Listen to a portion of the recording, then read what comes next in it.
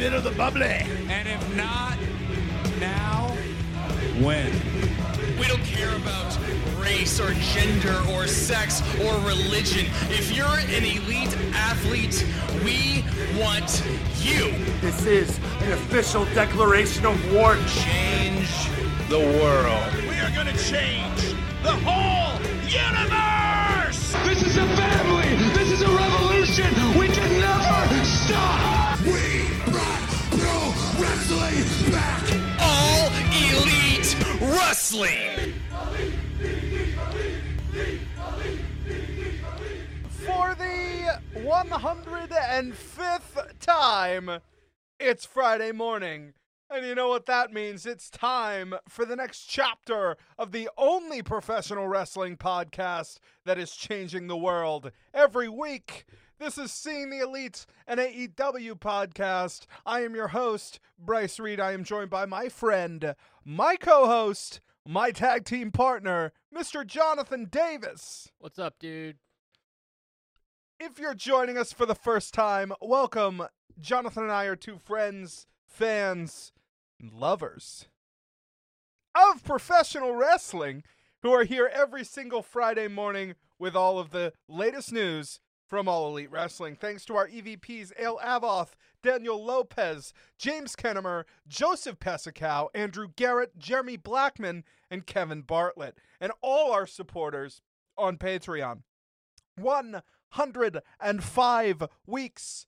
We've been here since day one, but this stone only keeps rolling thanks to the financial fuel that we receive from our patrons, for which we are most grateful. Just a few dollars a month gets you into the club and gets you access to hours of bonus content every single week. Subscribers get a ton of awesome perks within our community, as well as bonus episodes, access to show notes, movie nights, commentaries, our new weekly podcast, Underground Revisited, and exclusive extended versions of each week's STE.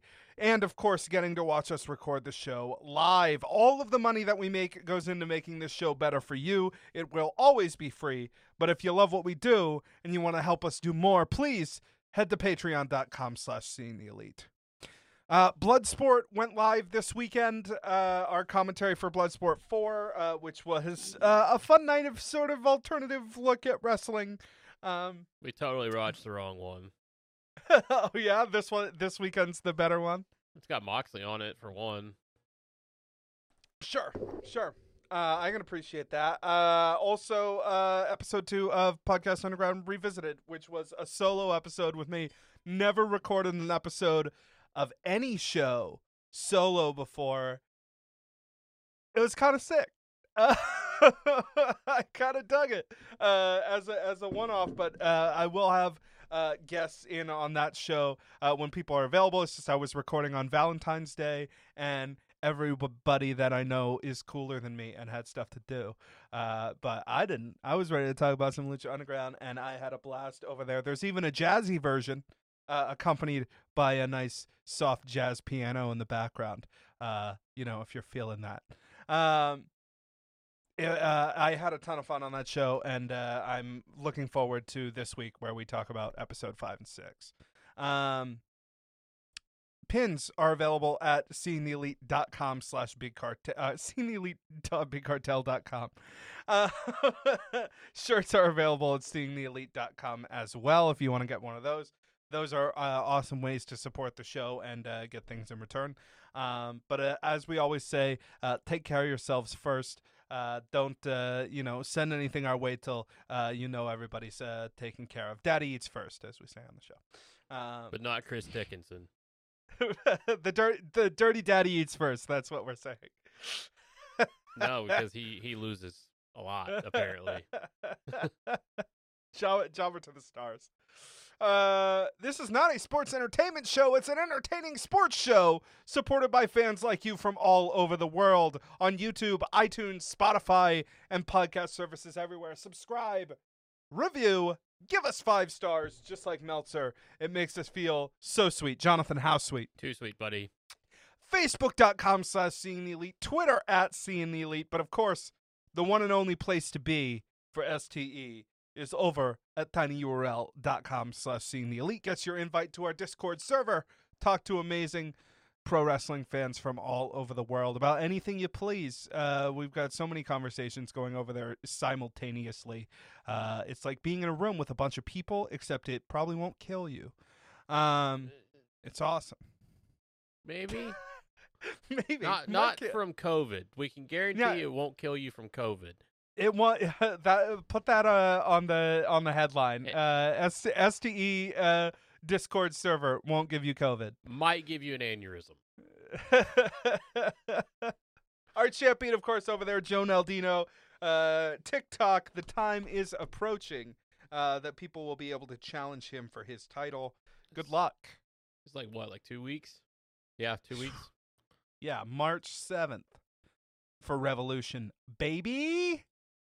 They better not make that show 5 fucking hours on a Sunday. What? I mean, WWE does it, so. Yeah, and I don't watch WWE pay-per-views. That's not why you don't watch. If it was 5 hours and it was good, okay. Sure. But it's not. It's not. We're going to start, as we always do here on the show, with a quote. Quote! What happened is really what fans saw. He tweeted about me in August 2020 and didn't, I don't think, particularly know me. He just knew he had a show on TNT, and we had seen each other at the upfronts, and Dynamite was kicking ass, and I think he chose an in-house professional wrestler to pick on.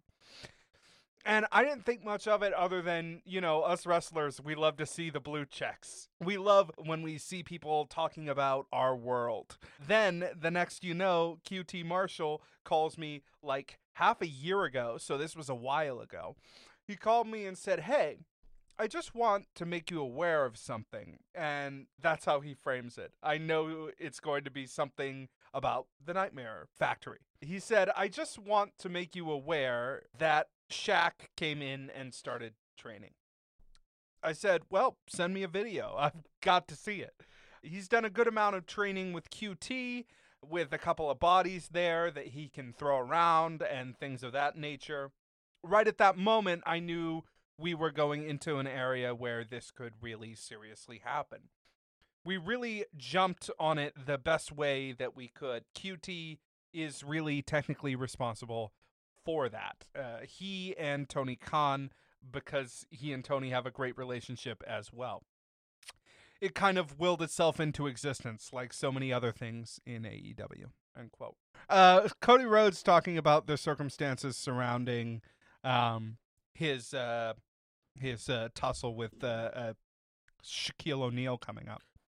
Pour one out, though, because Shaq's Krispy Kreme burned down this past week. Yes, 2 weeks very ago now. sad. Very sad. Yeah. R.I.P. Shaq's Krispy. R.I.P. any Krispy Kreme that burns down. It's a travesty. He is rebuilding, but that was an Atlanta institution. Well, sure. He's probably got insurance on that shit. Oh though, God, right? yeah. I mean, he's fine. I mean, He probably burned it down himself. I'm not accusing anybody of anything. I'm not gonna go there. I mean, it used to be it was down the street from my old apartment, so it was quite a few times I'd walk down there, grab a dozen donuts, and walk back. Nice. But yeah, sad day. We don't have a Krispy Kreme's here. I'm sorry. I think that I've had one before, but it wasn't in this state because I don't think that we have them. No, I might be wrong. You guys are like covered with Dunkin'. Yeah, Duncan City, dude. I mean, Duncan's on Duncan's down here, bro. But I mean, going into the Krispy Kreme when they have the hot sign on and getting a dozen donuts that's straight out of the fryer, goddamn magical. I bet it's amazing. I mean, I have had one before, and it was amazing. It was really, really good, but we don't have them up here. Anyway, it's not a quote about Krispy Kreme already. We could keep talking about it all night, but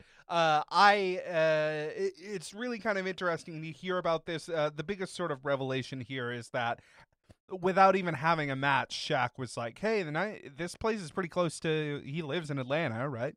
Yeah. He's like, it's pretty close to where Shaq lives in Florida. Oh. Well, okay. It's pretty close to his Krispy Kreme anyway. and he was just going over the Nightmare Family to practice wrestling. Yeah, he was up here checking on businesses, on the business, getting 4 dozen donuts because Right. that's a normal serving size for him of being a giant Sure. man that he is. He's enormous. Yeah. It's like, But I I'll go love work that out. I love that he was just popping into the Nightmare Factory to fucking Throw people around. yeah, to take some lessons. I think that's amazing and adds to my hope that the match will be pretty good for what it is. This quote that was in an interview actually gives me more confidence than anything they've done on the show so far. So there's that. Let's talk about being the elite number 243, entitled Dior.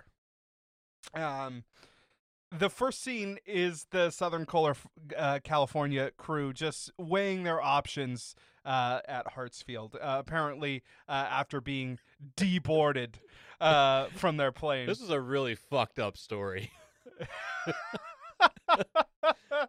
Apparently, their plane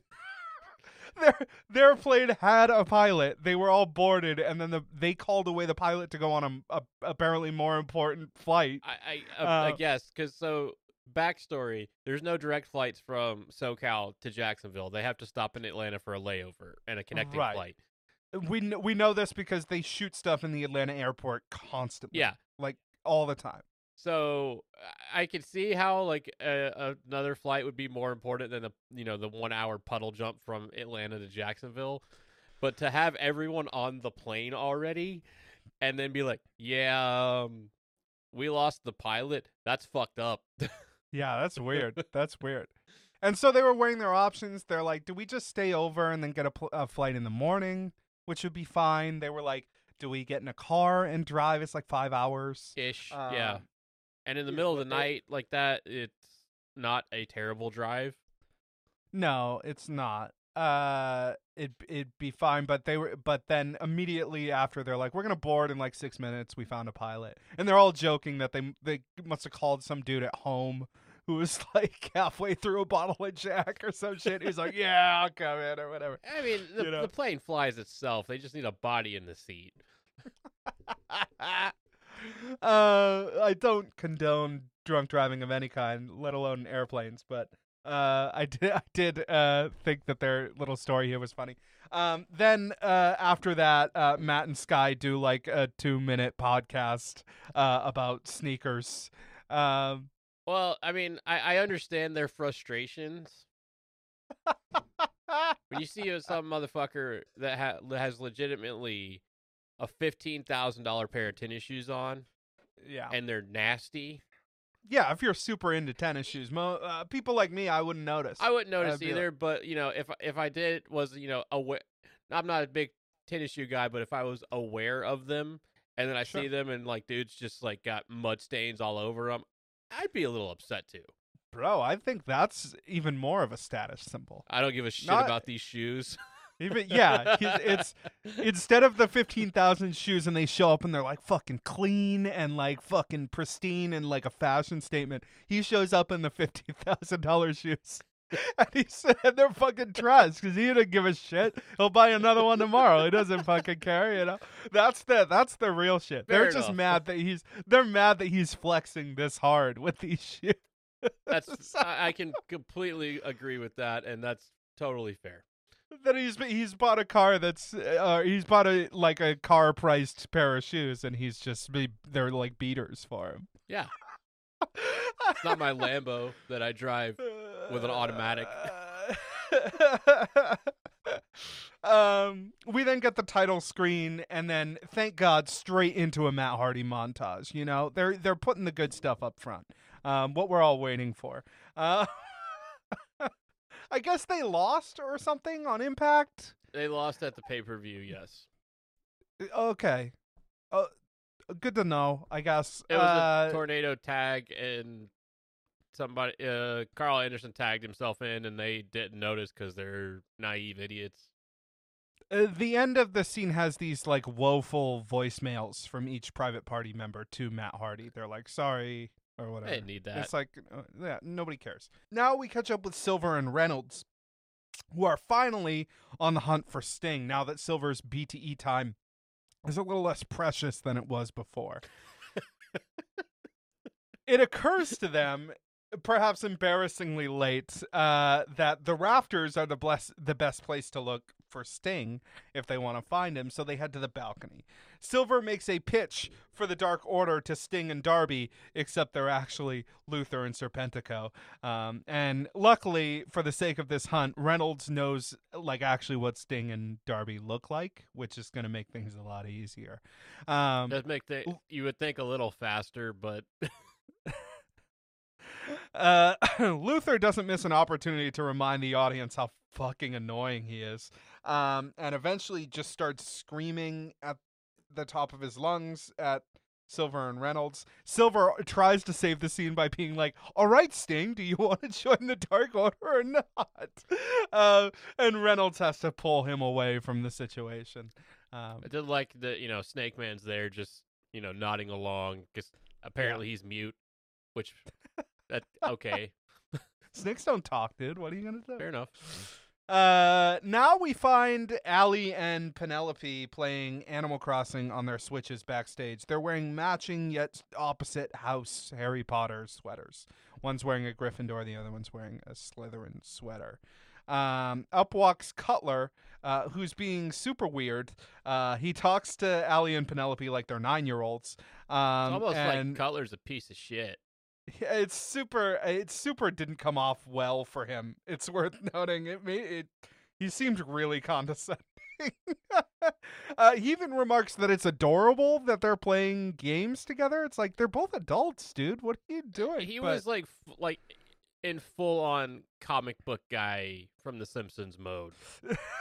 Yeah, it was, and with the joke that followed it, the whole thing was just to set up for him to then more nerd cred than they do, I guess. Yeah, to then leave, and over his shoulder he said something to the effect of silly mudbloods, Hufflepuff is the Ravenclaw. The real Raven. Who gives a fuck? This is the point I'm making. Okay. It was a bit of a weird flex from him. Definitely in character. It kind of seems like the type of thing that Brandon Cutler would do. But the whole thing left a really bad taste in my mouth. I think like they're trying to continue down this whole like thing where he and Allie have a rivalry because of the Among Us games that they have, but it's like unless you're watching these Twitch streams, no context at all. Right. So right. No, this seems like something that was entirely done because they were both wearing Harry Potter sweaters, and so they came up with the bit really quickly without much thought put into it.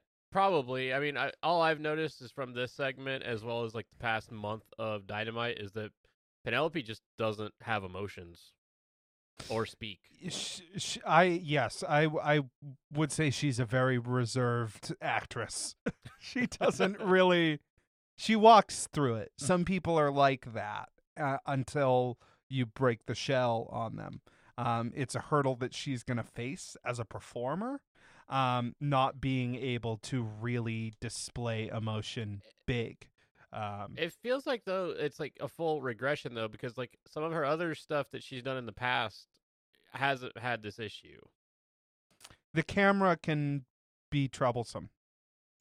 It's somewhat easy when you're in a room with a crowd. That's true. Yeah. It's different when there's a camera on you. It is. I mean, it is. I think she'll get over it, or she won't. Some people just don't, and that's the type of performer that they end up being. Next, Alex Abrahantes and his Dark Order friends face off against the rest of the Latin Americans in a hastily arranged kung fu battle. It's like, hey, Cobra Kai is super popular right now. Let's make a Cobra Kai thing. Yeah, does Cobra Kai do the Cobra Kai is all in English though, right? Yeah, I don't know why it was only him doing it. So the dubbing thing was weird, but it also seems like they didn't really plan out what they were going to do with anybody. No, It was very strange though that everybody else was acting normal and he's the one doing the weird dubbing thing, and it's like you either all have to do this or no one does it. I did think that was weird, but he was definitely making an effort to do it. It's like, okay, it seemed like a Cobra Kai thing because they even called it something Kai or whatever. Yeah. But then I'm like, but that show's all in English and they don't do the bad dub thing, so that's kind of a weird reference to throw in here. So they have like a kung fu fight. The funniest part I thought was when the two girls fought each other and they're like complimenting each other while they're fighting each other. But even that's like a pretty base joke. No, the funny part was when Alan Angels walks over. He's like, "Hey, I really don't want to fight Sammy. He's really cool. Can I switch with you guys?" The Dark Order wins the karate fight at first. Then they get a sort of spiritual call from Vicky's cell phone. And then that reinvigorates them, and Ortiz has Santana try, quote, that thing he's been practicing, end quote, which sounds really sexual. And then he does this, like, roll over Ortiz into, like, a kick that sends Alex packing, and I guess it's the whole... Is that the end of the story that we were promised? I guess, but it's the whole Karate Kid crane kick thing, whatever. They just did their own take on it. Sure. They celebrate with a salsa dance at the end. If that's the end of this whole storyline, that's a weird payoff, but okay. Now we go to the clubhouse where the Dark Order are trying to figure out what Hangman sees in Matt Hardy that he doesn't see in them. They say it can't be the hair, of course, because Reynolds has long hair. It's not the money because Colt has money. You guys want to buy some T-shirts? Yeah, that's great. It can't be the suits because Uno wears a nice suit. Somebody from the crowd yells, "It's blue! Our colors are black and purple, Uno." And he's like, "This isn't purple?" Which I love. And everyone's like, "You're colorblind." And he's like, "Oh, yeah." He's like, "I thought it was gray." Which is great. They come to the decision it must be the grapes. And they're saying that Matt always has a bunch of grapes with him. That's when Ten holds up a sandwich bag full of yayo, and he's like, "I've always got the grapes." Which is ridiculous. So it's so silly. Colt then suggests that maybe it's because they don't have 45 kids.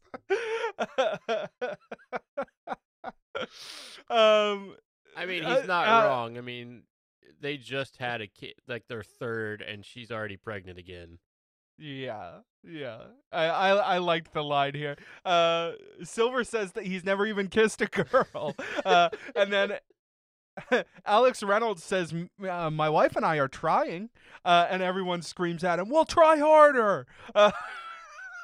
Okay. So ridiculous.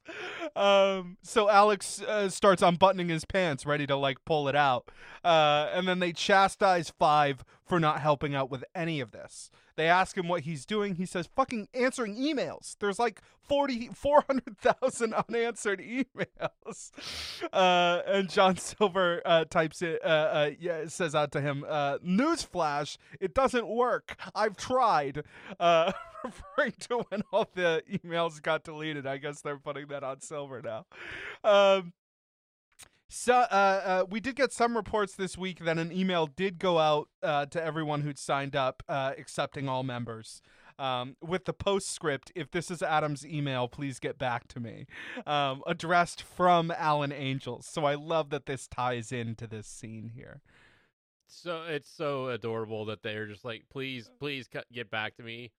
I thought it was funny. It was a really good touch. That's when we have 10 yell, "Shrimp dick!" at Alan Angels. Alex Reynolds suggests, he goes, "Hey guys, maybe that's why Hangman's not with us, because we don't have big dicks." And they all sort of everyone considers this as Anna stares off into the distance, and they start talking about their collection of little tiny Winkies as Anna speaks up. She says, "I think we're better off without him." And everyone goes, "Without 5? Jesus Christ, he's right there." It's so adorable though that they're just like they shit on him all the time, and they're just like, Yeah. "You can't leave. Why are you so mean to Yeah. him? He's our guy." Yeah, their response is, "Why are you so mean to 5? He makes our dicks look huge." Uno says that he has a great idea. He goes, "Let's go eat some meat." And the boys run out of the room excitedly chanting, "Meat, meat, meat, meat." Except for Anna and 5. Anna gets down. She closes 5's laptop. She tells him not to bother. She says it's not worth it. And she leaves, and then 5 opens it back up as she exits. And like we said, we did get this email that went out to Dark Order signees this week, which is kind of cool. Next, I guess that they're doing a dance audition for the Vicious Vixens, which is what they were teasing a few weeks ago. Okay, cool. It could have used some more, explaining, just like a tiny bit. Yeah, so it did kind of, except some parts of it didn't really make sense. So this is a ploy by Nyla and Vicky to see some hot boys get down on it, which is fine. I get that. But then Vicky and Nyla throw a bunch of money at the boys after them dancing, which is not any audition I've ever been to. That's what you anyway. do at the strip club. Which would have made more sense. But they didn't want to get the location, I guess. I wouldn't go into a strip club right now anyway. I get that, but it was strange. Like, they set it up as an audition, and then they're throwing money at people, and it kind of made sense because they were like, "Oh, we have too much money taking in from donations last week," right? So now they're like, "Oh, how are we going to spend the money?" They spend it on watching some hot boys dance, but they set it up as an audition, so it's like, well, what the fuck is going on here? It was very strange. Yeah. The show ends basically back at the airport with Cutler asleep. Apparently, they lost him somewhere along the way, having fallen asleep in somewhere the hotel. in the airport. Oh, in the hotel. Yeah, he was still at the hotel, and he wouldn't wake the fuck up. Until he eventually answered the phone the way that a person who just woke up does. Hello? It's hilarious. Kazarian diagnoses Cutler with narcolepsy, which is very funny. We then Sammy decides that the only way he's going to defend the title is on Sammy Guevara vlog. So they're going to have a handstand contest on Sammy Guevara vlog. Did I watch it? No. I did. Oh, yeah? It was my first time I watched his vlog, and I don't care for it. Talk to me about your first experience with Sammy Guevara vlog. Well, we start this whole thing off, and I don't know who most of these people are, but Sammy's doing snow angels in the middle of Texas because he's like, I heard I got a lot of heat on the internet, so he's pretending to be Cutler and whatever. And he's got in short sleeves doing snow angels. It's like, whatever, idiot. Get pneumonia. So that part happened, and I was like, okay, whatever. And then he just starts unboxing shit from listeners. Yeah. Or viewers, whatever, and gets a bunch of Bang energy drinks. I'm like, cool. I don't care. And then they flip ahead to they're in Florida, and he set the smoke alarm off in his hotel room, putting spray tan on, which is like, what the fuck are you doing?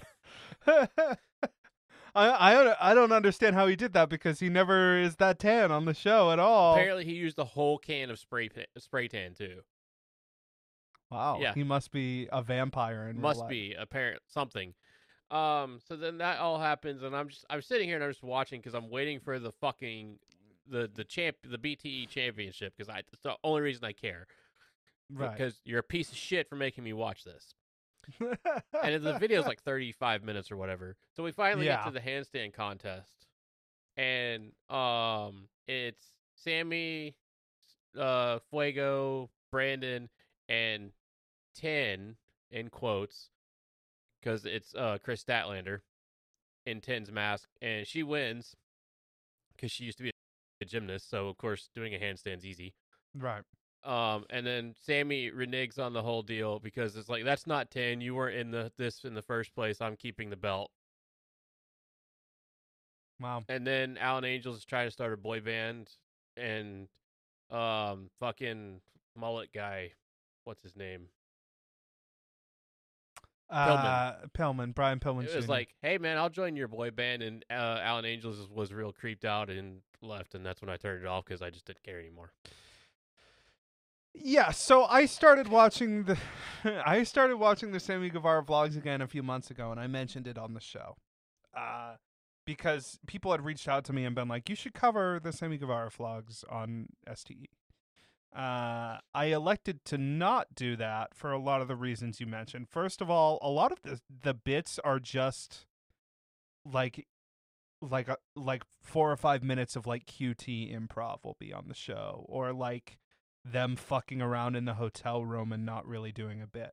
Beyond that, there's other little things I'm not super stoked on about it. The fact that a large portion of the show is him unboxing gifts that people sent to him is like, this doesn't really seem like something I should cover. Beyond that, is a really small thing, but I hate the term vlog, and every time I say it, I want to punch myself in the face. Fair enough. So I haven't covered it on the show. I should have watched the show because it was a BTE title thing. I'm kind of glad I didn't now, because I was kind of insulted by the fact that they were making me watch another show in order to get this thing that's supposed to be a BTE feature. And then I would have been extra insulted if I had watched it and it had been a fucking shitty Smaj finish like that was. Beyond that, I did think the funniest thing was Sammy Guevara commented on the BTE video and was like, oh, the vlog coming out tomorrow. The first comment under it was, nobody watches your channel, dude. And it wasn't me. No, it's just some guy. And I laughed because it was just an incredibly rude thing to say. But you look at it, and Sammy Guevara's vlog channel, and some people fucking love the Sammy Guevara vlogs. God bless you. Keep doing your steez, But if you look at Sammy Guevara's channel has less subscribers than the episode of BTE in question had viewers. Like drastically. Yeah, by about 100,000. Also, this is completely unrelated, and this first world problems, but don't put your goddamn vlogs up at 1 p.m. Whatever. It doesn't bother me when he puts them up because it's YouTube, right? Sure, like, but the great thing about BTE is it comes out at 12 o'clock on a Monday afternoon. That means I know what I'm watching when I have lunch. Yeah. Right there. You put it out at 1 o'clock. Okay, well, my lunch break's over, so fuck you. Yeah. Hopefully it worked for Sammy and he got more eyes on it, but for me, it was like, I wanted to know what's happening with the BTE title. You're going to make me watch another show? No, fuck you. And if I had gone to watch it, I would have been kind of annoyed the whole time, which is not really the state you want people to be in when they're checking out your show. But for what it's worth, that's what they did. Be interesting to see if it worked, especially after the very first title defense was a fucking jerk around. But okay, we got to talk about the first one for Sammy. Yeah, it is. Yeah, it was okay. First real one that they've done. Yeah. Yeah. Fair enough. The women's tournament. We got to talk about it. The Japanese first round of the women's tournament. It was 1 hour, nice tight hour on the show. Dropped on YouTube on Monday to die. Why it wasn't combined with AEW Dark, which was also just an hour when that show's usually 2 hours. I don't know. It feels like it maybe would have gotten more viewers that way instead of just pushed out on a Monday and being like, hey, maybe watch this. I don't know. Whatever. I don't care. It was filmed at the Ice Ribbon Dojo, and the commentary on it was Excalibur doing it after the fact. He did a great job. He's honestly a better commentator by himself than he is with two other people on the table. So, but they also released it on Tuesday with Japanese commentary. The video was hilarious. It was called "Watch It Again," but in Japanese this time. which is ridiculous. Ridiculous. So my first thing when I flipped this over is that was a really small ring they were using. Yes, it was a smaller ring. The ones that AEW uses are 20 by 20. This had to be like a 12 by 12. Yeah, it was smaller, but a lot of the competitors were smaller too. And sure, it's just it looked strange on first view. Like, wow, that's a really small ring. It looks strange, and if you're used to watching a lot of wrestling, you will notice it immediately. There's a Blu-ray that I have of MLW where they use a smaller ring. Not MLW, MLA, Mucha Lucha Atlanta. Yeah, I remember they had a smaller ring. Where the ring is smaller, and it's immediately obvious. It's like, okay. I do think the size of their performers should be taken into consideration. Absolutely. A lot of those girls probably work better in I think the ring is too big for Riho in AEW. I think she struggles a lot. I think her 619 probably works great in a ring that is smaller and sized more for someone her size. I think the fact that she has to jump to get in between the top and middle rope in order to do that move fucks the whole thing up. Don't do it anymore, but you know. Yeah, when you have to like do a full stop when you get to the ring, the ropes, right, to then do the move is like, well, you just lost all your momentum. The whole move's pointless now. But then whenever she hits the ropes, you'll notice she has to hit her tiptoes to hit the ropes. So if it's a consideration that they made where the ropes are actually lower, which it looked like might have been the case, and the ring size overall is smaller, then yeah, do that if most of your performers are little tiny Japanese women. Of course, please. But, you know. Overall, and I mean, I said this on in Discord, but like watching these 8 Japanese women, really just kind of highlighted that Riho is just not great. Yeah, we're gonna talk about that match because it's been divisive for people. But I enjoyed a lot of these matches. Yuka Sakazaki defeated Mei Suruga in a match that I really enjoyed. The same as all these. Emi Sakura and Veni had a war that, if I could make any complaint about it, it was maybe just a little too long on the back end. There were just a little too many false finishes for Emi Sakura versus some fucking lady we've never heard of. Yeah, I have a criticism, but I'll wait till the end. Ryo Mizunami defeated Maki Ito in the biggest missed opportunity of the tournament. I have absolutely no idea why, with all of the groundswell behind Ito, they threw her out in the first round. That seems moronic to me, but I don't know the deals behind the scenes. I mean, there's no problem if it's a person that they've had in AEW before winning this side of the tournament. Sure. Absolutely fine. But when all of the women that won in the first fucking round, right, are the people who've wrestled in AEW before, like after Ryo Mizunami won, I turned it off because like, okay, Aja Kong's winning. Yeah, so I will say that it was kind of a bummer that we were like, oh, new people, sick, and none of them won. Even the ones that, like, Maki Ito had more fucking momentum going into this thing than any of, like, people wanted to, regardless of whatever deals they could or couldn't make, people wanted to see Maki Ito more than any of these women. Yeah. Even if she wasn't coming to the U.S., like, making it into the more eyes on her in the tournament, awesome. If people, you could have at least pushed her to the second round.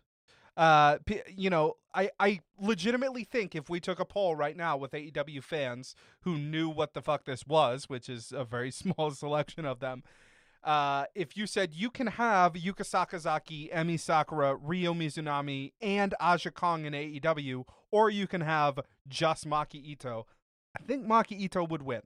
And so it's wild to me that they dropped her in the first round and went only in favor of people we've already seen who, with all due respect, put on some okay matches. Yuka Sakazaki is maybe like the most beloved of all of them, but I'm pretty sure that's just theme song love because she's got the most obnoxious theme song in the world.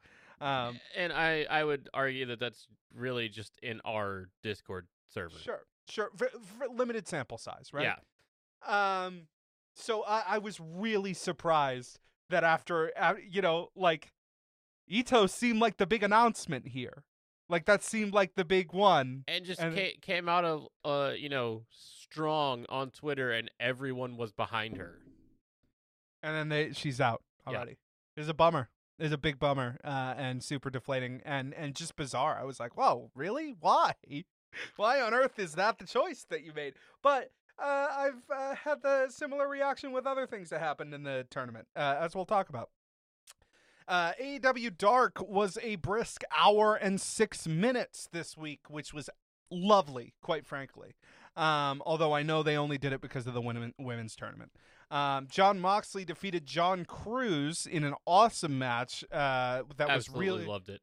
It was really just there so that they could talk about the NJPW show on Dark and try to hype that up a little bit. They actually talked about where you could watch it and shit on Dark, so that's pretty cool. It's pretty much only on NJPW World, right? For Americans, yeah, probably. Yep. Bear Country defeated Chaos Project, which is great. Bear Country getting a win.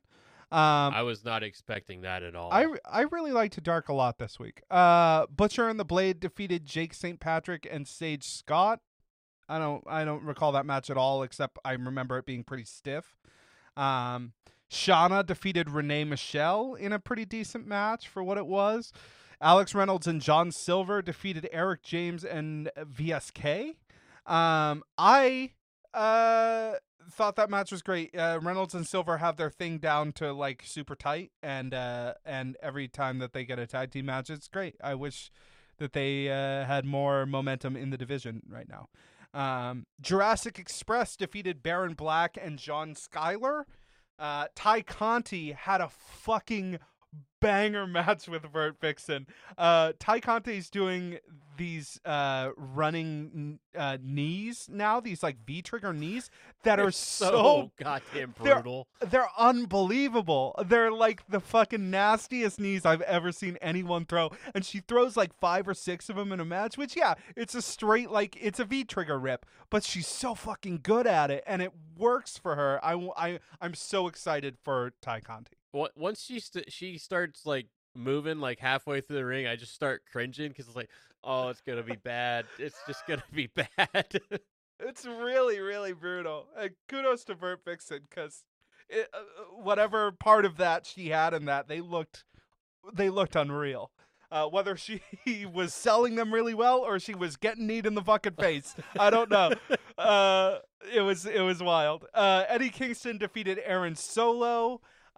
Ricky Starks defeated Casey Navarro in an unbelievably quick match, and then he went to commentary. Brandon Cutler defeated Mysterioso.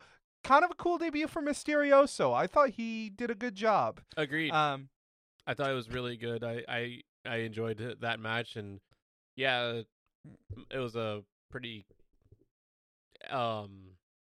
formulaic match with Cutler, but it was a really good match. Yeah. Powerhouse Hobbs defeated Ryzen, and Nick Camarado defeated Fuego del Sol. Poor Fuego. Poor Fuego. Yes, it was legitimately just like, we'll have Nick Camarado tool off on you until he's bored. Basically, yeah. So, that's how it was. Pretty good episode of Dark. It was digestible, and it had some great matches on it. And some great step-out moments for some stars that I'm super excited about. Specifically, Ty Conti, who gets MVP of the week on that show. That match was awesome. Let's go around the net before we go into Dynamite. Mox is on Renee's show this week doing a Valentine's Day relationship special. On the first episode, she put 2 out this week. Who else is on? Some WWE person. I didn't actually know who they were.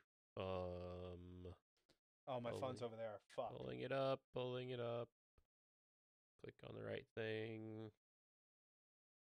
Tyler, or her real name is Gabby Tuft, also known as Tyler Rex. Okay.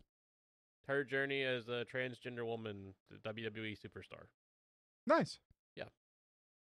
Well, that's cool. Vicky Guerrero is on Unrestricted this week, which I'm sure is an interesting show. She's got a lot to talk about, and I'm probably going to tune into that one.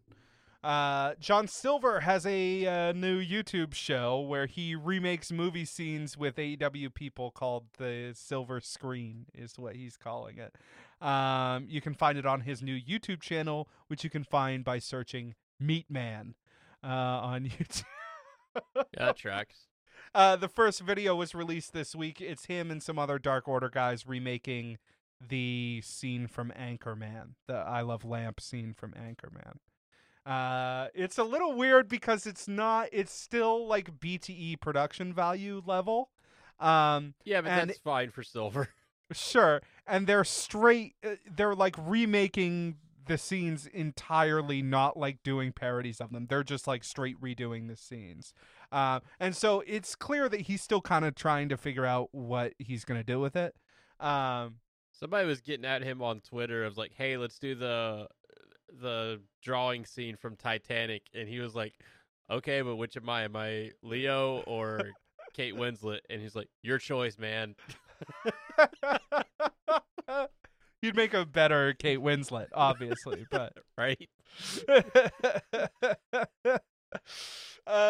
Let's talk about AEW Dynamite because it's that time.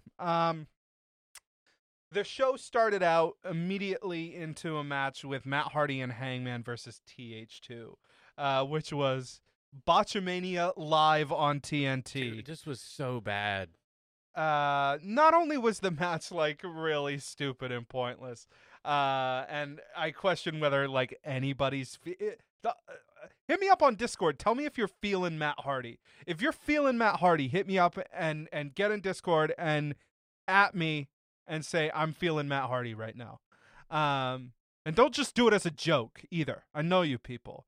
Hit me up if you're serious, if you're feeling Matt Hardy. Let me know. There's the three of you that I know for a fact are going to do this tomorrow morning. And I know you're full of shit. You're full of shit. This match was very clearly to fill time and have a match so that they could do the business afterwards between Hangman and Hardy. TH2 were a complete fucking mess throughout the thing, having to recommunicate with each other. Jack Evans specifically, I'm not going to speculate what kind of state of mind he was in or whatever, but he was like a chicken with his head cut off. All I'm going to say is Jack Evans, he needs to get his shit together. There were a couple of times where it was like, bro, what is going on? You need to take a fucking deep breath and figure out where you are right now. And maybe he was maybe very he lost. hit his head. Maybe he hit his head or something. I don't know what happened, but throughout the match, there were several moves that even Angelico was like, dude, what the fuck? Get over here. What are you doing? I don't know what he was dealing with last night, but it didn't seem good. And Matt Hardy, of course, was Matt Hardy. He's rickety old molasses in the ring and super boring. Hangman was the only dude who I think got over big on the night and had a great night in the ring. Hardy vanquished Angelico off of a twist of fate right after a double buckshot lariat from Hangman Adam Page, and the match was over. There wasn't much to say about it. Like I said, it was a dark match so that they'd have an excuse to be out in the ring and beat TH2 very quickly. After the match, Matt Hardy grabbed a mic. He congratulated and complimented Hangman, says he's excited for how much money he's going to make because of how much Hangman is going to make and because of his cut. That's when Hangman grabs a mic and says that he has some old friends who taught him to always carry an extra set of papers in his jacket. Matt thinks this is a joke. Hangman is like, I don't know how good you read that contract. And Matt admits that he didn't read it at all, and he sent it straight to the legal team. That's when Hangman invites out a member of the legal team to give Matt another look at the document now in front of everyone. And out comes Jackson DeVille, which was super funny. The implication that Jackson DeVille has a part-time job as a member of the legal team. Yeah, sure, why not? Yeah. Fuck it. Why not? With the he's got the contract in hand. He hands it to Hardy. Hardy, as he's grabbing it, says I'm fine if you added some bonuses, you know. Then he reads the contract. Before we go further, how fucking like just weirded out and just scared would you be if you were in court and you're waiting for your lawyer and out comes this motherfucker in the full costume and everything, and you're just like, I'm going to jail. Well, he's a sports contract attorney. I can't imagine he goes to court all that often. But I don't know. So Matt reads the contract. It's not a management contract. It's a match contract, which becomes immediately obvious because the camera catches the big Revolution logo at the top of the page pretty blatantly at the beginning for a match at Revolution. If Hangman wins, he gets 100% of Matt's money for the first quarter of 2021. Why he made himself wrestle a match for it, I do not know, considering he was handed a contract that said 30% of his income for not wrestling a match. I don't know why, but apparently he also wanted to wrestle a match. I guess maybe that would guarantee Matt a wrestling match on Revolution, which would increase the pay, right? And that makes sense. And then that's kind of why they had this match as well.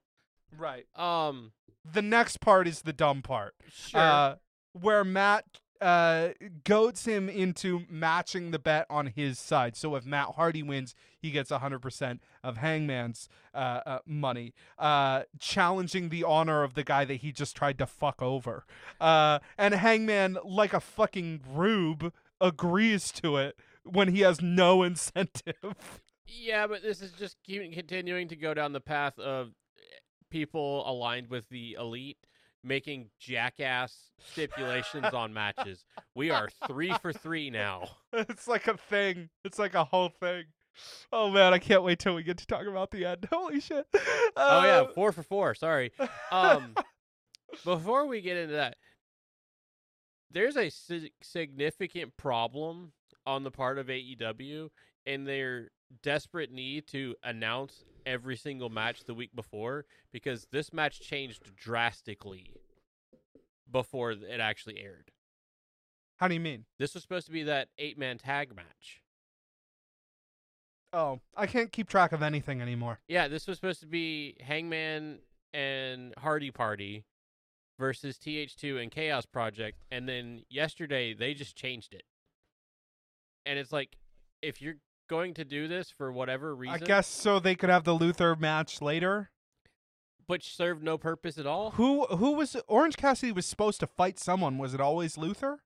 I don't remember Orange Cassidy being listed as wrestling last week.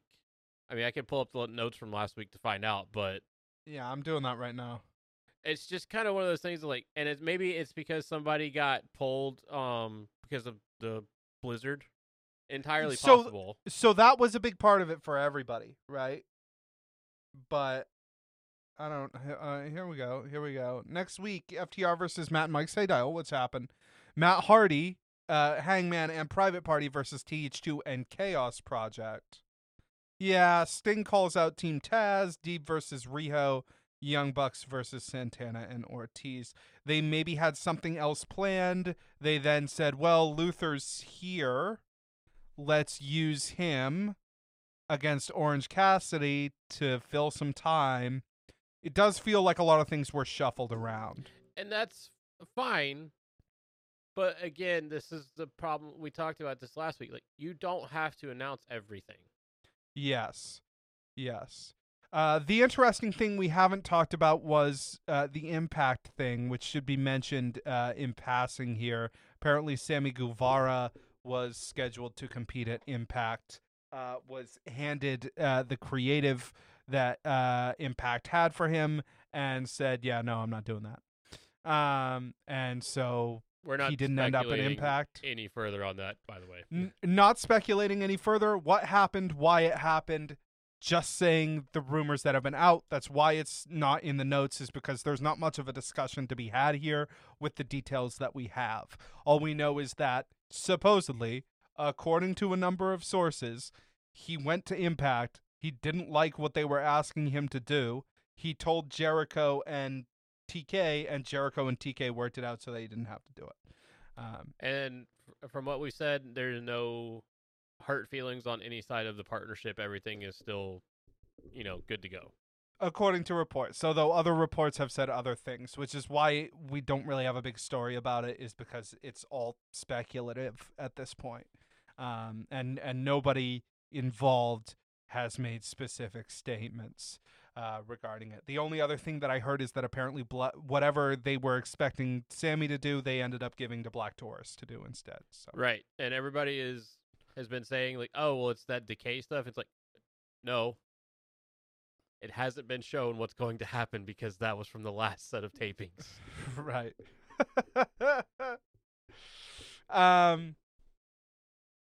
So Matt gets the contract. He reads it. It's a match at Revolution. Hangman agrees to put up his side. They end up making it a money match at Revolution, by their own words. They shake on it. Then Jackson DeVille attacks Hangman from behind. He removes his head. It's Isaiah Cassidy. Matt then offers TH2 $3,700 to help beat up Hangman, which at this point in the thing, I was like, make it stop. I hate this. Please stop. And then out comes Johnny Hungy and the boys, and I was like, I love this. This is amazing. I mean, I take $3,700, but sure. Yeah, the best part is just out comes John Silver, and then -1 runs out and is just directing traffic as the true leader of the Dark Order. I love that. -1 has a mask that's a lot like Ten's mask, but has its own sort of embellishments in that sort of Frieza colors that they're using for those guys, and fits him a lot better, which we talked about before. If they're gonna keep -1 in a mask, he needs one that fits. Yeah, get him a mask that fits. Super cool to see that. Alan Angels attacking Matt Hardy while the rest of them sort of hold off the other attackers was really cool. And then Matt narrowly ducks a buckshot lariat with some stank on it. That would have hurt if it had hit him, man. You got fucking air. Yeah, and then he retreats, and Hangman turns to thank the Dark Order with a smile as they sort of nod and exit. It got really cool at the end, and I'm excited for the match. I'm not sure how much the stipulation is going to save Hangman versus Matt Hardy from me, but I think it's kind of a cool stipulation, even if I think the way that it came about doesn't really make sense on paper. It's fine. I mean, Hangman will make the match pretty good, so I have some amount of hope for that. But Revolution, it's shaping up. It's really shaping up. We're going to talk about it. Marvez finds the Inner Circle backstage. Ortiz notes that they are getting a title shot for the first time in their AEW run. The smoking gun that should make them question their involvement in the Inner Circle right there. Absolutely, because I think Jericho's had 2 or 3 tag team title shots. Which is groundwork, right?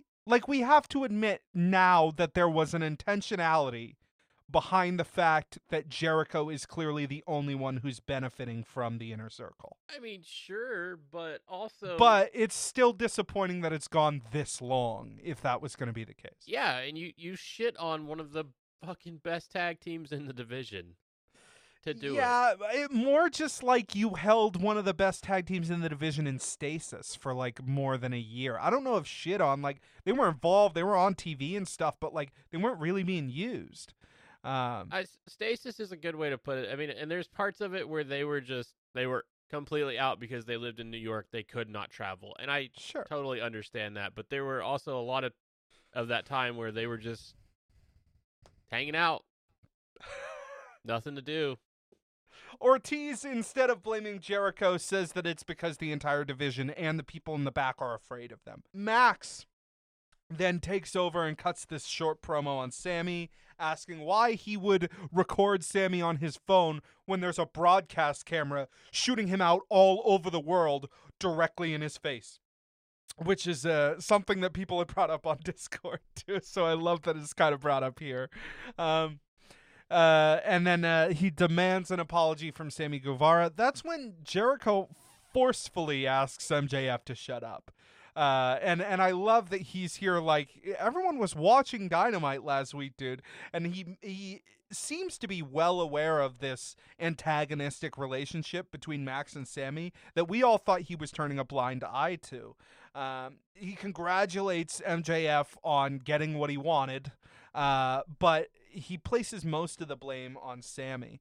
And MJF is like, "You're damn right," and Jericho is like, "Shut up." Like, he's done with him. And Jericho, apparently, he states here, was hoping that this rivalry between the two of them was just a rivalry and it would push both of them to try to outdo one another. And instead, Sammy quit. And so his response is he looks into the camera and he says, "Sammy Guevara, you're dead to me." And then turns to the rest of the Inner Circle and says, "I never want to hear that asshole's name again." Which is pretty wild. That's his feelings on it. We get a recap of the Japan matches here. Which why did I watch them? I mean, they were good for what they were, but like there was so much stuff on this show where I was like, you could have just taken the best out of those and like shown it on the show. It would have been cool, but and I mean they kind of did. Sure. But just very, slimmed down. Right. We got the announcement that Baker versus Jay and Nyla versus Conte will be pushed out to die on Monday on the next installment of the show, along with the Japanese semifinals. It's weird that this tournament is so, like, incongruous with how it's, like, the Japanese side is already to the semifinals, but then the women's side The U.S. side, you mean? Sorry. The U.S. side is like just gonna be finishing the first round. It's an indication of how incredibly well planned out this whole thing is. Yeah, because they did confirm that this is for a title shot at Revolution, so that they really painted themselves into a corner with their own. It's tight. It's super tight. Well, it's super tight, but it's like you painted yourselves into a corner with how you continue to treat the women's division, that you can only have one match per week. Right. On Dynamite, and then you realize, like, oh, fuck, we have to finish out this whole goddamn tournament in 2 weeks. YouTube, we can do YouTube. We'll put it on YouTube. I think, yes, I agree with you. If they wanted to put the Japan side on YouTube or whatever, okay, I get it. It's a bad idea. You could have put it on Dark, whatever. The women's side of the women's side. What I will say is the women's side of the tournament is 100. Yes, I keep saying that. I don't know why. What I'm saying is any of these matches, being Baker versus Jay or Nyla versus Conti, both of those are easily more important and have more stakes than fucking Orange Cassidy coming out and squashing Luther, or than Matt Hardy and fucking Hangman versus TH2, which happened for no reason, or then a bunch of these matches. And they could have, if they'd done a Dynamite episode that had 4 women's matches on it because they were all part of this tournament, no one would have been upset at all. Right. Everyone would have been like, yeah, that makes sense. They're doing this tournament and they're trying to get through it quickly, so they're doing, if you did a whole night that was a tournament, okay, it's the tournament. That's what we're doing tonight.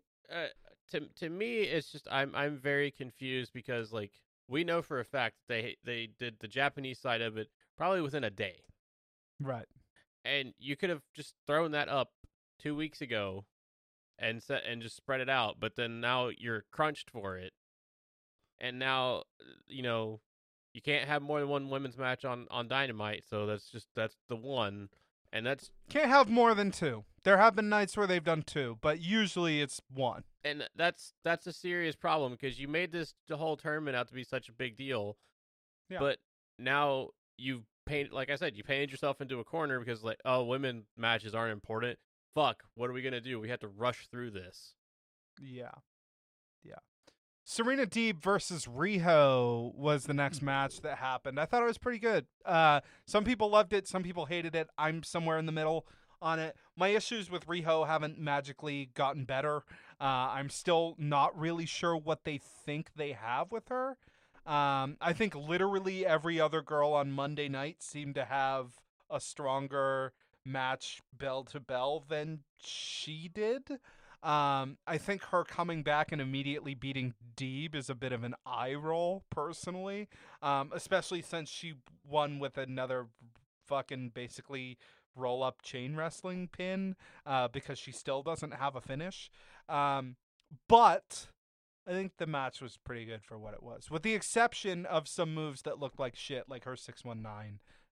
I just, it's the same problem I had with her when she was before the pandemic started, in that she can never win a match without some literal bullshit finish. Like, she is getting completely stomped Right. for 15 minutes, and then she just schoolboy rolls somebody up and wins the match. Like, come on, Yeah. guys. It was a little back and forth towards the end. They were doing some chain wrestling stuff. She did get that foot stomp in, and the foot stomp looked brutal. It would look even more brutal if she wasn't 90 pounds on her best day, but it was a better match than I was expecting from her. Deeb, of course, is significantly responsible for that. I know some people really fucking dug this match. That's great. I was, again, somewhere in the middle on it. I thought it was a good match from her, even if it continued to broadcast some of my sort of bigger issues with Riho as a performer. And it didn't change my mind on me being like, I don't really understand what you guys think you have with Riho that you don't already have with like other performers. But I don't know. And like I said when we were talking about the women's tournament, this really just showed to me that of the Joshi women that they have contracted, she is by far the worst. yeah, if I were to make a tiered list right now of the Joshi women that they're working with, I wouldn't understand why anyone would put her over Shida or any of the other ones for that matter. Yeah. I mean, I've seen like 10 Joshi women now. Yeah. She's number 10 for me. Yeah. We then got I don't want to move on too quickly. They did give the match a lot of time, which is cool because looking at the card, there was plenty of fucking space for it, quite frankly. And praise be to Deeb, who did an excellent job throughout the match. And again, the double stomp was really cool. But we then got like a Nike commercial for Shaq and Jade, is what everybody thought. I'm not sure why Cody thinks that this kind of thing does anything for either of them, but he seems to think that it does. We get to see them running and playing basketball and sitting around, and I don't fucking care. Right. They're doing everything except fucking wrestling on the camera. With the production values that are there, the production values show up. I just think the idea is terrible. Like, for the love of God, I'm like, bring Jade out on Dark and have her squash some chicks. That would be more effective for me than making me watch her play fucking basketball, a completely different sport. How is that supposed to? How does that like, doesn't convey anything? What kind of confidence is that supposed to instill in me that she can fucking wrestle, which is what we're here for? It was just like someone said in Discord, and it's like, I really hope that when they actually have this match that she just comes out here and really impresses. And the only thing I could say to that is like, I really wouldn't get your hopes up because they've shown me nothing that she can actually wrestle.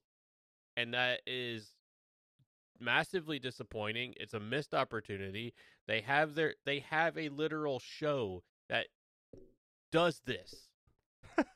Well, sure, and just the idea that I would sit here and be like, well, I saw her shoot a fucking basketball and wear a bikini and walk towards the camera in slow motion, and I've seen her lift some weight, so obviously Red Velvet has her work cut out for her. Like, that's dumb. That's a dumb idea. But it's so like, it's funny. It's really stupid, but I know where it comes from because I've seen it done a million times. It's the Vince it's a Vince thing. Yeah. Vince does that.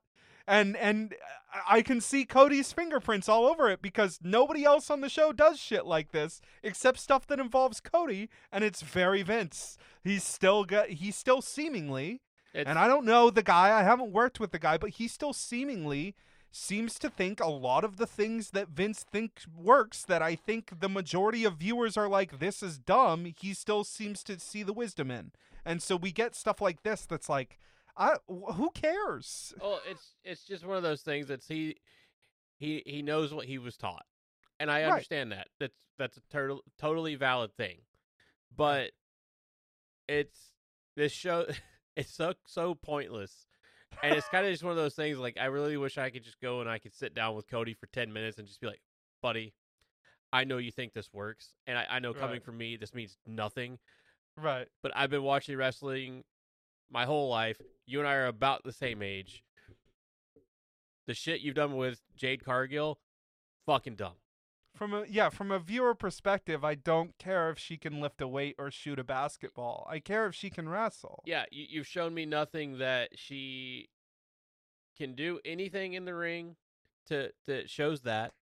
Right. You have a show called Dark, which is supposed to be dark matches, which is where you need to be featuring her to show that she can wrestle. If you're like literally afraid of showing that she can't wrestle, you should not have put her with Shaq.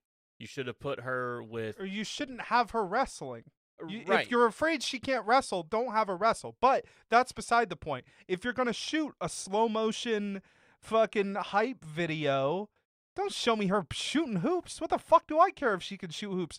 Take her to a ring and have her jump on shit or punch shit or whatever. Make me be like, oh, fuck, that's going to hurt when she does that to Red Velvet. Something. At the very least, if that's what you're going to do. But if they're so afraid of her wrestling some dark matches and exposing herself like she did with the 3 promos she's done, which were terrible, then number one, she shouldn't be wrestling. Number two, she sure as hell shouldn't be wrestling with Shaq, someone who also who's barely wrestled. Right. You need to pair her, like, do what WWE was doing when you were wrestling with Stephen Amell. They paired him, a new person who hasn't barely wrestled before, with you. Yes. To cover him.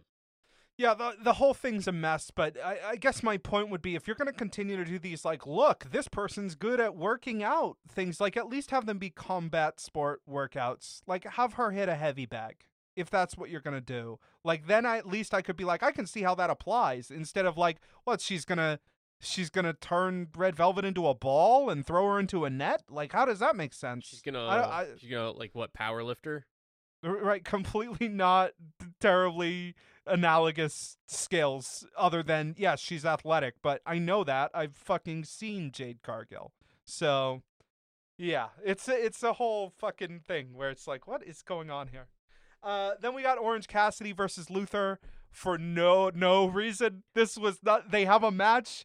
He beats Luther. Snake Man took a fucking brutal awful waffle from Chuck Taylor, which was the highlight. Goddamn amazing.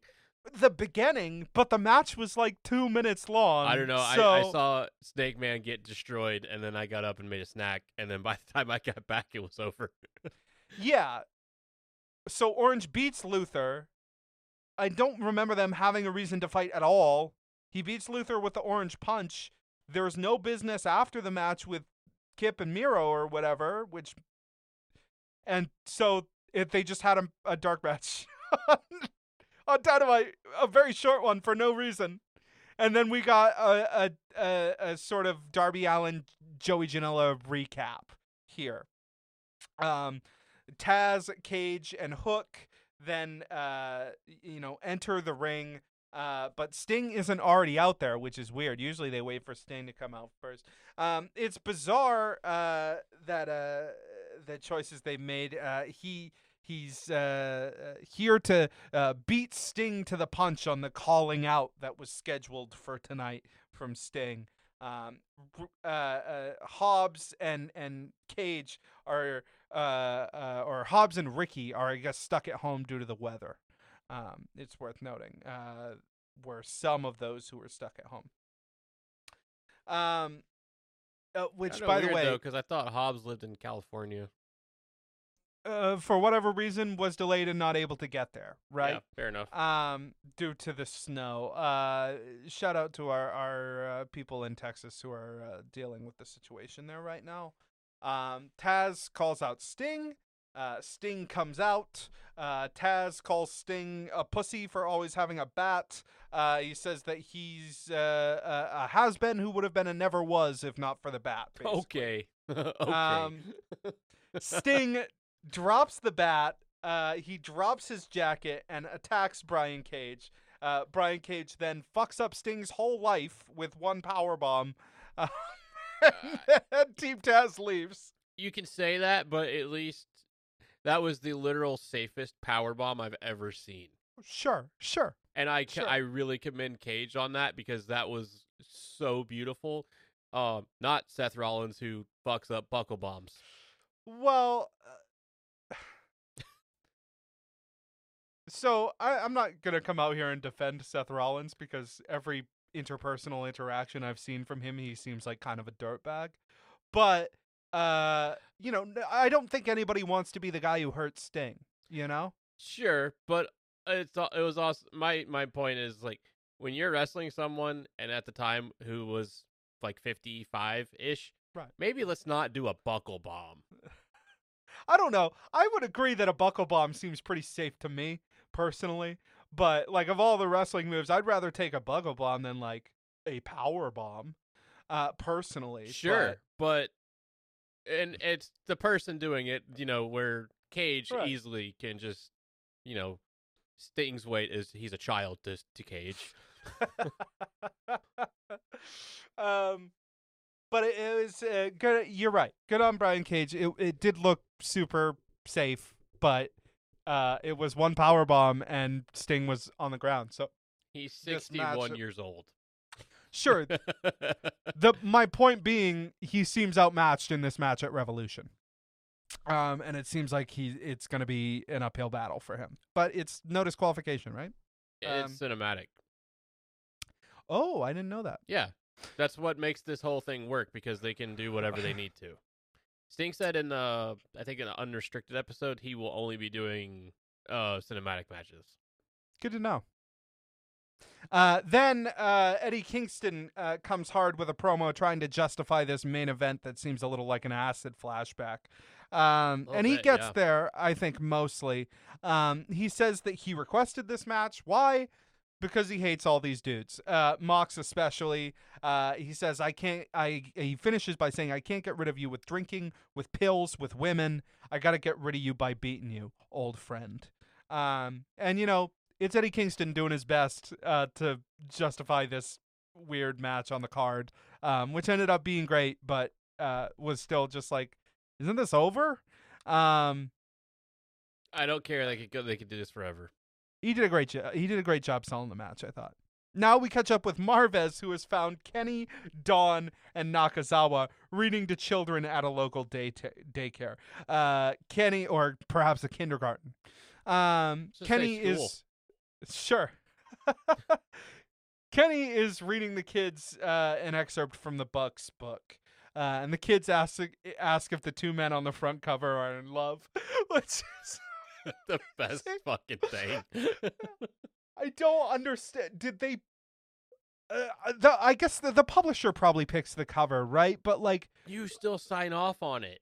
did they pick the cover being like, "Oh, that's great. People will be able to rip on it all the time." Maybe, but I don't know. Like, yes, the publisher gets like the list of Right. pictures. You as the author, you still sign off like, okay, yeah, I like that. It has to have. The only thing I can, because they made the jokes immediately themselves too, that it looked like a gay romance novel, right? And so it has to have been Has to be. that they saw it and they were like, "Oh man, this is great because we can put out the book and people can just rip on the cover forever." I guess that's really the only thing I can think of because otherwise they're just like, you guys do know what this looks like, right? Even Kenny says here, the kid asks, "Are they in love?" And Kenny says, "Geez, it certainly does look that way, doesn't it?"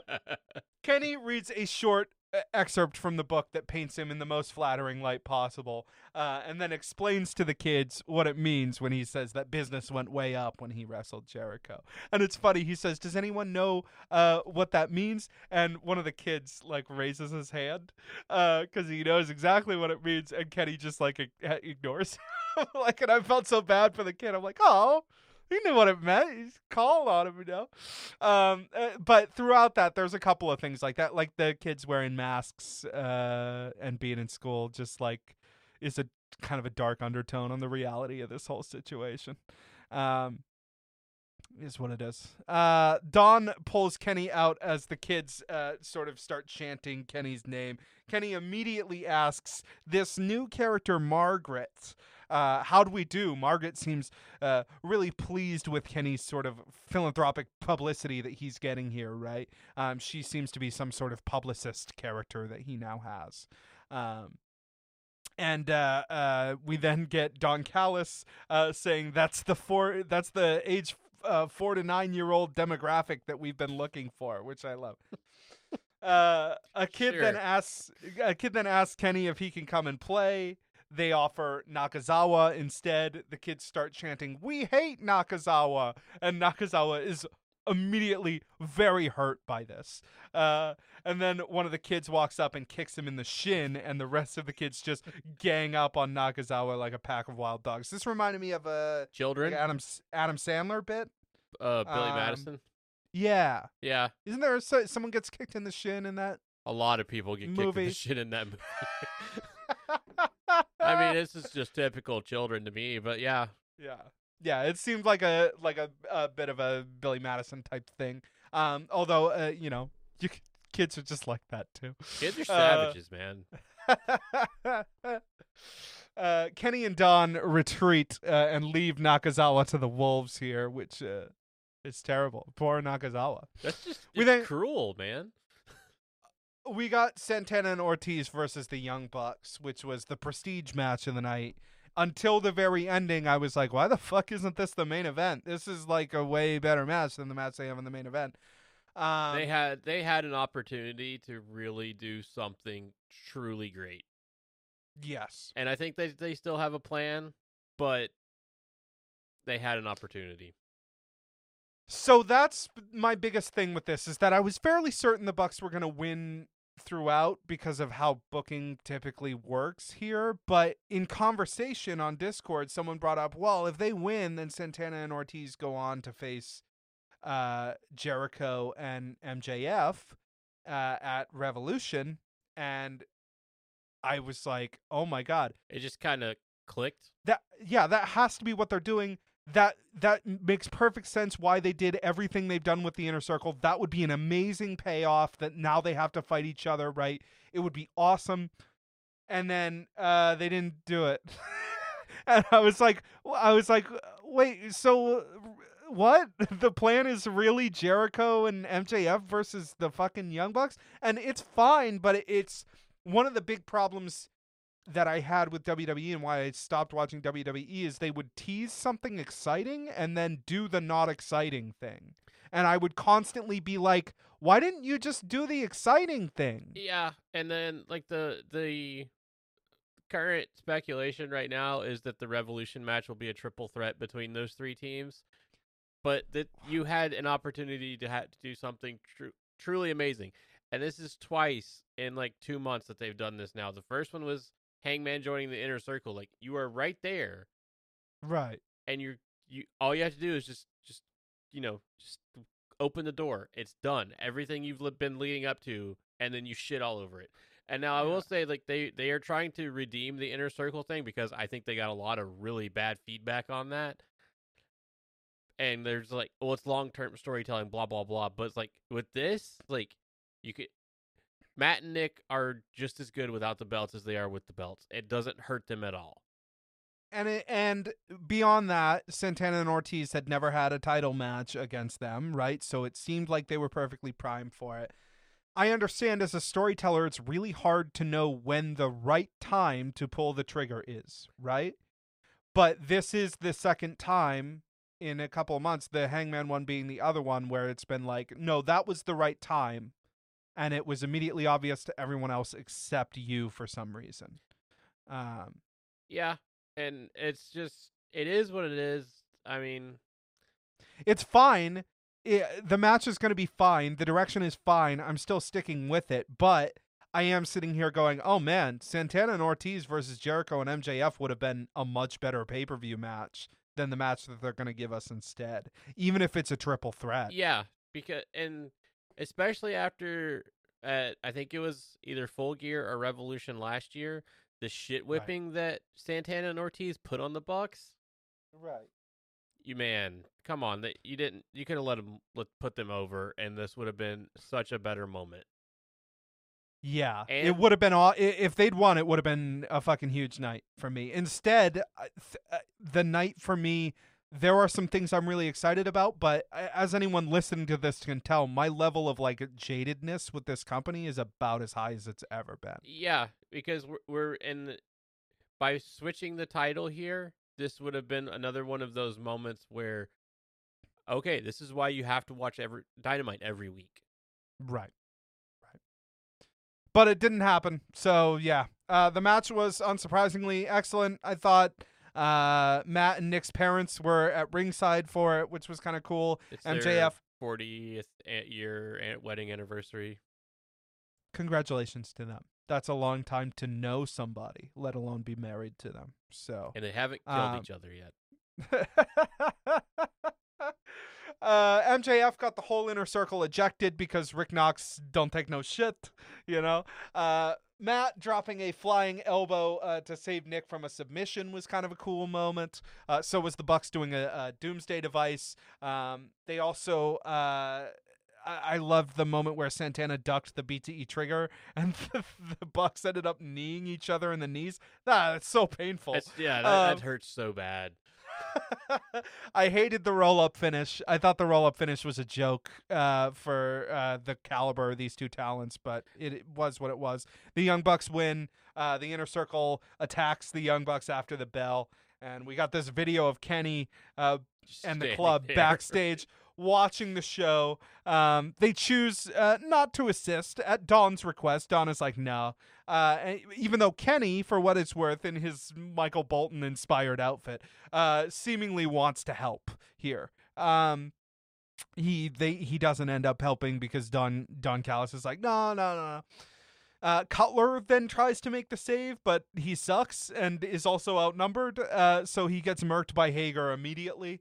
And then the Good Brothers finally come in to the rescue, but it's way after the fact. And Matt they and are Nick just, as they hit the entrance tunnel, just taking their sweet ass time to. Yeah. Matt and Nick have been held for far too long in submissions and just beat they got their shit kicked out of them. Jericho then got into a little spat with Papa Buck at ringside. To how that's going to be involved in anything, I'm not sure. But it is what it is. Next, we got the thick mama pregnant Brandy comes out on the screen and says that they're going to do a gender reveal. She adds, when they started this, I was like, oh, okay, so that's next week. And then they were like, no, right now. No. We're doing it right fucking now. She adds that Cody doesn't even know what the kid's gender is going to be. There's going to be a shoot reveal because apparently Cody can't keep a secret, so she didn't tell him. That was great. The little personal nuances are the best. Pregnant woman don't give a fuck. They do a reveal as part of Cody's entrance. And honestly, I missed it at first. Pink fireworks go off as It's a Girl flashes across the Tron. Cody and Brandy celebrate. It doesn't play great, admittedly. Everyone was commenting that they don't care. This is the thing about gender reveals. Like, if you're having a baby, you care what the gender is. And your parents care what the baby's gender is because they're grandparents and they get off on that shit.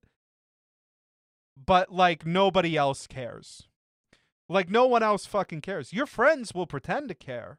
Your brother and your sister will pretend to care, but they don't. The only people who care are you and your parents. And so, thankfully, what they do here... Do, yes. Especially now, gender reveals, especially now, because it's more like birth-assigned sex of the child. And so, but they at least kept it brief. I will say, like, it really didn't take up any time on the show. Apparently, Brandy said she had an issue with this plan anyway. Yeah, she talked about this on Renee's podcast last week or the week before about how she was not thrilled with this. This was her backup plan, and she didn't want to do this, and she had changed her mind a few times, but it was just, this is what the cards were dealt, this is what she could do, so this is what they were going with. Okay. Cody then went to commentary for this FTR match for whatever reason. FTR versus Matt and Mike Sydal. Mike Sydal enters with a yoga mat strapped around his back. I guess in the event that they elect not to wrestle, I suppose. They did have Dory Funk Jr. and his wife in the crowd. They cut to his reactions periodically, but they didn't warn them, so one of the times at least his wife was just like engrossed in her phone as they were cutting to her. Maybe, I know who Dory Funk Jr. is. I've seen a number of his matches. I'm sure there were some old nerds somewhere who were like, fuck yeah, Dory Jr. But I was like, who cares? No, my dad called me today, as he does every Thursday, and he was like, who's that old fucker? And I was like, really? Yeah, he didn't know who he was. I thought it was hilarious, too. Wow. Congratulations to Dax, though, on not popping a boner in the ring, which I was completely expecting. You don't know that. He could have had it taped down. Yeah. Got his chastity belt on in the ring. Anyway, for a dark match that was only given to FTR for an excuse for them to be in the ring and fill time, I thought the match was all right. I thought Mike and Matt were great as a tag team for what it's worth. JR passive-aggressively shitting all over them on commentary, even though they were the obvious baby faces in the match, was super weird. But he doesn't give a shit and says whatever he wants and still gets paid and praised all over the product. So despite that he's like shit, he calls Kenny the WWE champion later in the night. Like, fucking moron. And his reasoning on Twitter was the biggest fucking cop-out bullshit. My bad. It happens. It wouldn't be the biggest cop-out bullshit if he wasn't constantly making mistakes. If it was the first time, right? Cool. But he wasn't. But that didn't bother me nearly as much as him being like, Matt Sydal 10 years ago, he was ahead of his time. And it's like, what kind of fuck, man? What kind of backhanded compliment is that shit? What? So that bothered me. There were a couple other little comments too that I was like, okay, you don't like Matt Sydal, like, all right, cool. He's the baby face. Are you gonna do the job or what? I don't know.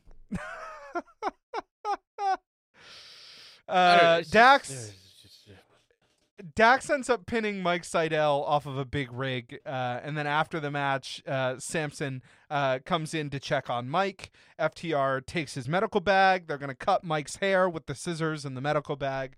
The lights go out. There's a cool Luchasaurus video where his cut-up mask is in the foreground, and then you see his head turn, and the shadow has the new horns on it, which is cool. Really, really cool the way that they shot that. The lights come up and Jurassic Express is in the ring. Luchasaurus has a new mask that is almost exactly like the old one. Maybe the horns are a little longer. They're longer, but that's about it. Yeah. Other than that, it's exactly the same. Kind of a missed opportunity. I wish they'd done something, sort of a more drastic change with it, but it kind of felt like hey, we have a plan to do a new Luchasaurus mask, and that was like the goal. But then they were like, fuck, it didn't get here in time. Maybe, I don't know. It felt, I agree. It felt like a kind of a missed opportunity for this, because with his gimmick, you can do so much cool shit with a mask. Yeah. Next week, Hangman versus Isaiah Cassidy in a match. Semi-final match in the women's tournament to be determined. Ricky Starks and Brian Cage versus the Varsity Blondes. And Jake Hager versus Brandon Cutler. woof. What the fuck happened to Dynamite? I feel like this show used to have matches people wanted to see on it. Yeah. What is this card? What is this? I don't know. I have no answers anymore. My previous one of like they're building up to a special card and they just got to work with what's available. But like, I mean, Hager versus Cutler, like it has some meaning there because, you know, he stood up to Hager, but also like, no. Yeah, but also like, no. Also like, no, not at all. The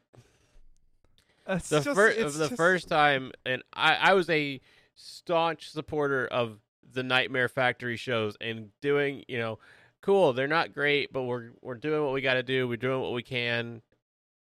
This is the first time of looking at a potential Dynamite card when, number one, you don't have to tell me everything that's happening next week.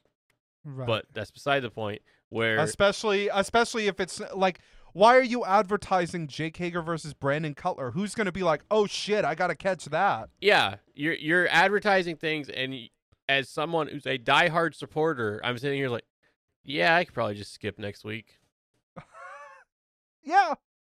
We're gonna talk more about it because we're gonna get there. But man, I'm sitting here like, how is this Dynamite now? This is terrible. Yeah, because these are not only are these just random matches for basically no fucking reason other than like they're vaguely applied to a couple of feuds that are going on. Nothing feels like it has continuation or momentum at all. Things are just happening.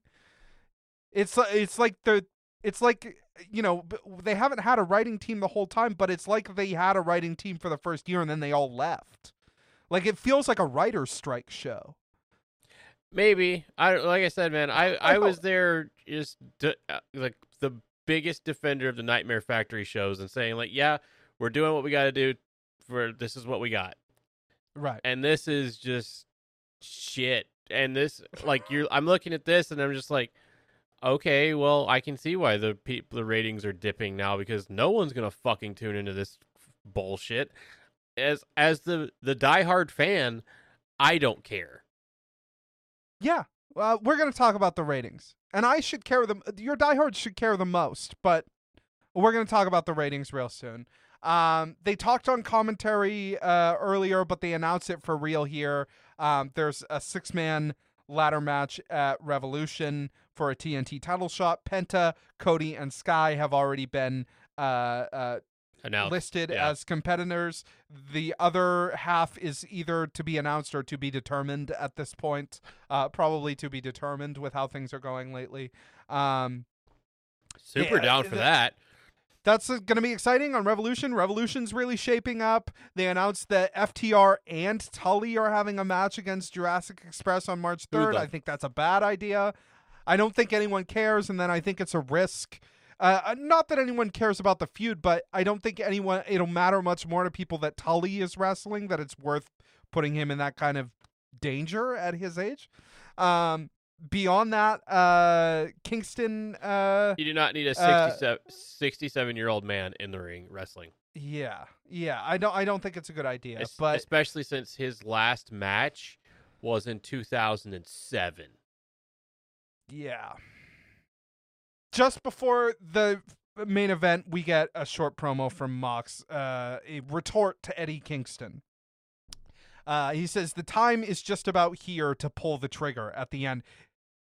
Possible Mox joins Bullet Club Japan, foreshadowing here. Second time he's referenced triggers in a promo recently, and he's also has this ominous reference to a time drawing near to pull a trigger. So keep that in the back of your mind as a possibility. Well, I mean, Jay White said he quit Bullet Club after Wrestle Kingdom, so maybe, I don't know, but also we could see it. Mox leading a Japanese Bullet Club versus Kenny's American Bullet Club, and that sort of. That'd be amazing, but also, you know, Kenta is in the Bullet Club, and Kenta hates Kenny or Moxley, so that's confusing. Hates Mox until they have a reason to not hate each other, sure. Right? You know, like. So we'll have to see. But it is kind of interesting that he typically when Mox uses a metaphor twice, there's a reason for it. His stuff is usually pretty considered. So, Unless he's telling you, know. hey, I'm having a kid. right. They then bring it up at the end too, though.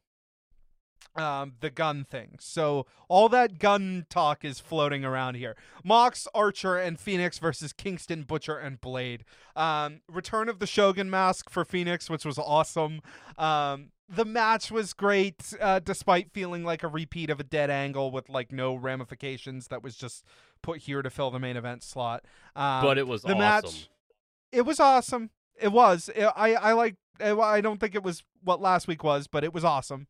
The match comes to an end when Mox hits Kingston with a nasty paradigm shift after he basically just takes the back fist and stays standing. It's kind of wild. After the bell, the Good Brothers jump Mox. Kenny comes out with a mic. Kenny says that he received a late Valentine's Day gift from TK. It's the contract for the last match that they had, in which Mox slipped in a rematch clause.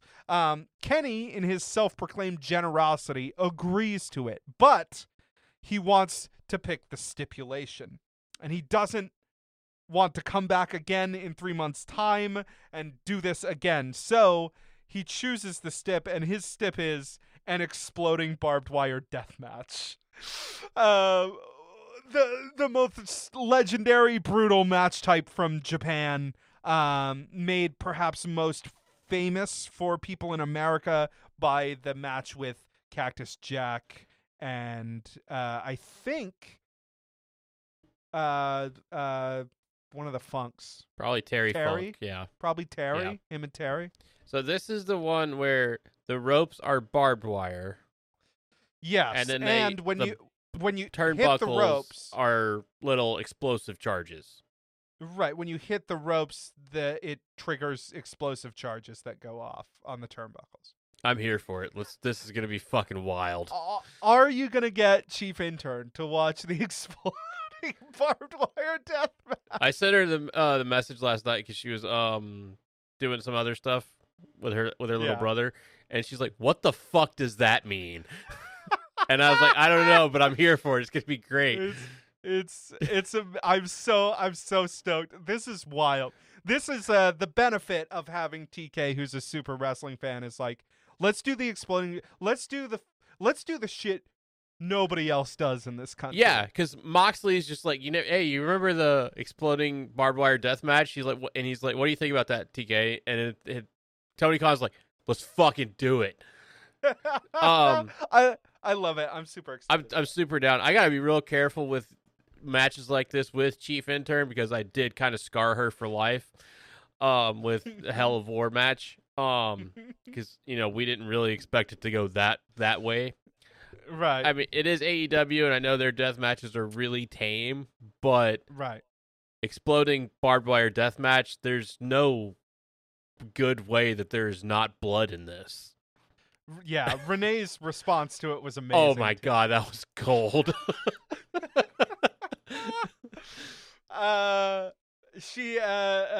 Kenny finishes this by saying, "I'm the one holding the gun, John. Your time on Earth is limited." Mox then headbutts Kenny hard enough that it draws blood on his forehead, and then Kenny V-triggers Mox twice. Man, what a fucking main event for Revolution this is going to be. This is insane.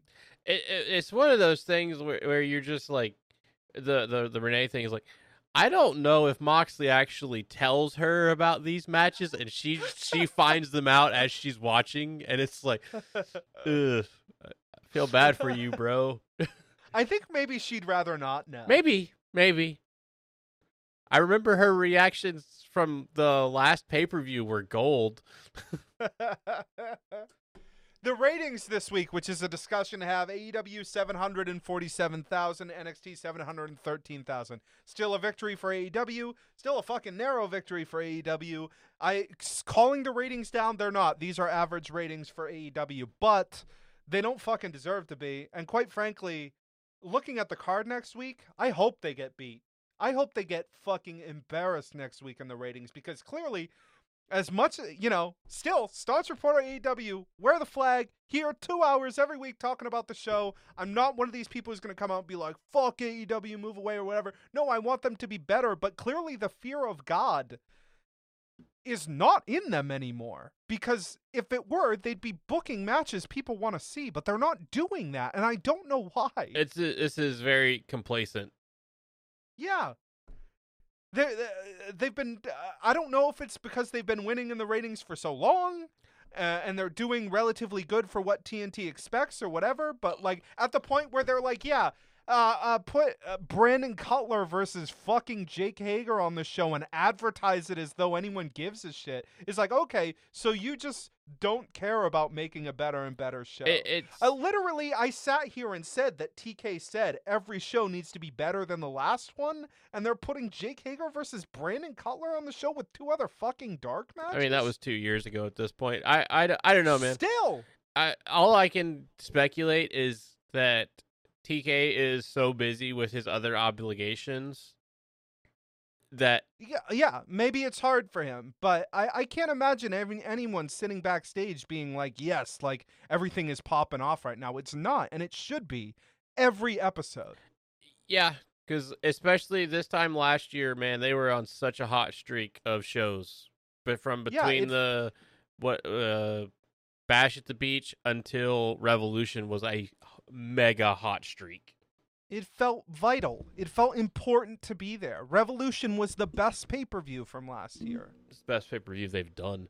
But, yeah, I mean, leading up to we had the shows on the Jericho Cruise. We had the Atlanta pay-per-view, the big homecoming show with the first ever cage match leading to Revolution. We had all of these big moments and reveals, and everything was huge. And now, a year later, we're just sitting here and like, yeah, we could probably skip next week.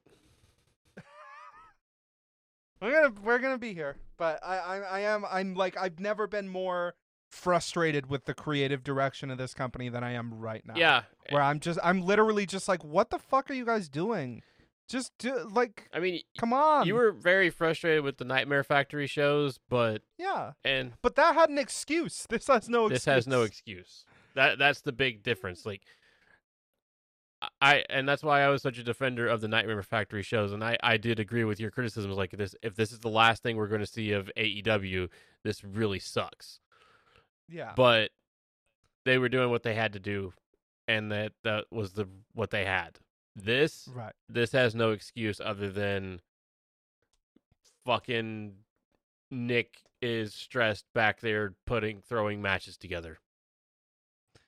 It feels like things are thrown together without much forethought, and I wouldn't say I'm particularly interested in any of the stories heading into Revolution. The matches, sure. The ladder match, excited about that. The match with Kenny and Mox, that's gonna be sick. Even the match with Hangman, sure, whatever. But am I sitting here going like, oh man, you gotta know what's happening right now with this story? No, I don't think they're doing anything that I'm like, hell yeah about. But okay. Okay. Yeah. YouTube, iTunes, Spotify, podcast services everywhere. Subscribe, review, give us 5 stars. Just like Meltzer, it makes us feel so sweet. Jonathan, how sweet? Too sweet, buddy. Facebook.com/Seeing the Elite. Twitter @Seeing the Elite.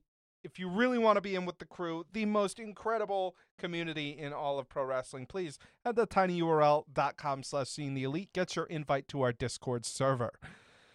Once again, if you want to become one of our best friends, one of our inner circle, please head to patreon.com/Seeing the Elite and subscribe.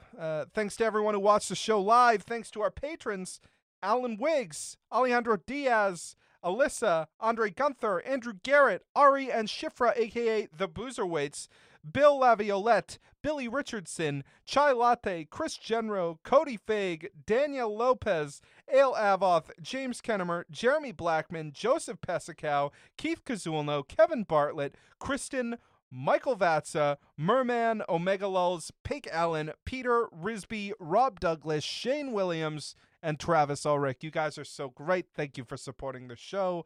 We don't really have anything else to offer before we get out of here. And I hate to go out on such a low note on the show or sound overly jaded. I'm really worried, not about the health of the company. We're going to be here for a long time, ladies and gentlemen. But I'm looking forward to things getting back to a place where I'm like, yes, this is why we're here, you know?